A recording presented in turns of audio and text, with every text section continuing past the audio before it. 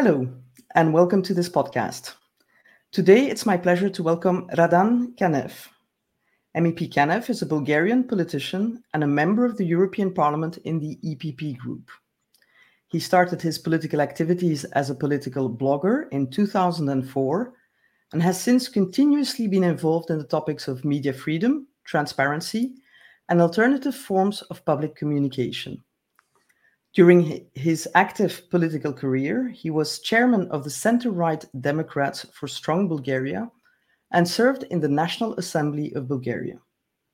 In the European Parliament, he is currently active in 3 committees: petitions, employment and social affairs, and finally, environment, public health, and food safety.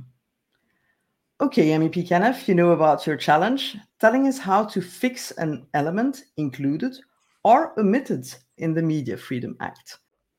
Thank you very much for the opportunity. And yes, right on the topic. After thoroughly investigation the Commission proposal on the European Media Freedom Act, first I must say that I welcome this Commission proposal. It's a much needed and much awaited legislation. However, speaking about certain omissions in the Commission proposal, I can not help but noticing a very significant one. And it's a topic that I've been working on for many years now, many years before we even started speaking at such a comprehensive regulation on European level. It is the control on the media financing via European budget, European funds.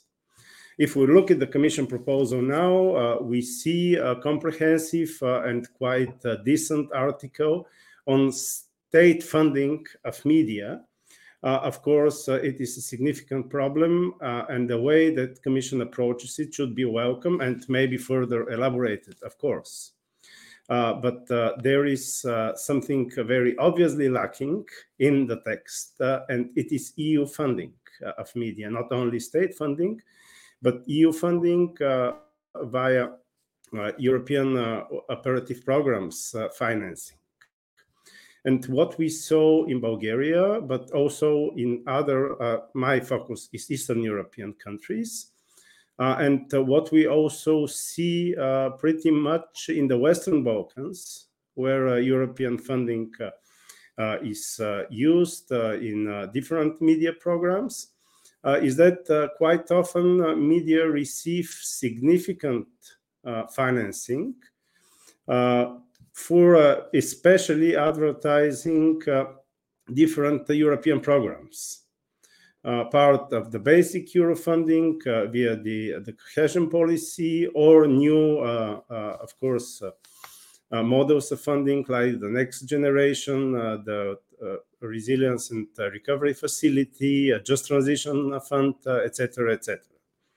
And what I've seen with great concern for many years now, at least a decade in Bulgaria, it is an obvious problem, is that this European funding is very much channeled politically with a great influence from the respective ruling parties, choosing the, let's say, right media to receive the funding and to do this advertising. And what worries me really the most, and here I will speak straight for my Bulgarian experience, is that media who are very much engaged in fake news and even outright propaganda and dissemination of Russian disinformation cliches are at the same time receiving significant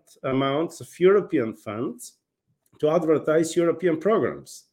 So in the same online-based agency or printed newspaper or TV channel, you can easily see, on one hand, the advertising of, let's say, Next Generation EU, and on the other hand, in the same media, see outright very blunt disinformation, for example, directed straightly against European climate objectives.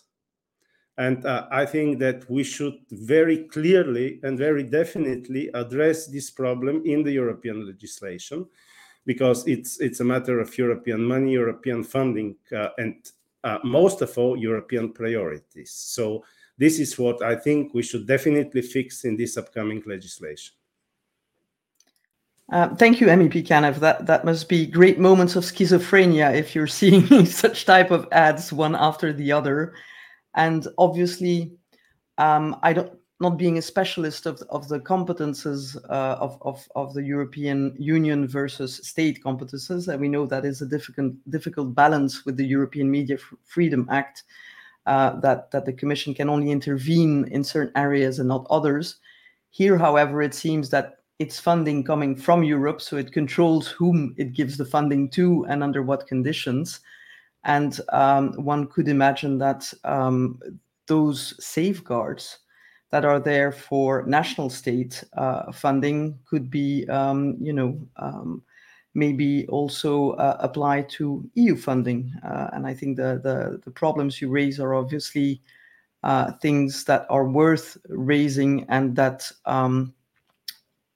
one hopes the Parliament will be able to add to the European Media Freedom Act, or the Council, in moving forward. You're not on the right committees yet, but I'm sure you have colleagues that can take this on board, and so one can only hope that they will listen to this podcast and that you will contact them directly, so that your point can be amplified in Parliament. I would say good luck in talking to your colleagues, but this seems like an easy point to sell to me. Yes, thank you very much for your time. And don't think we'll face problem with that. Thank you very much for the opportunity.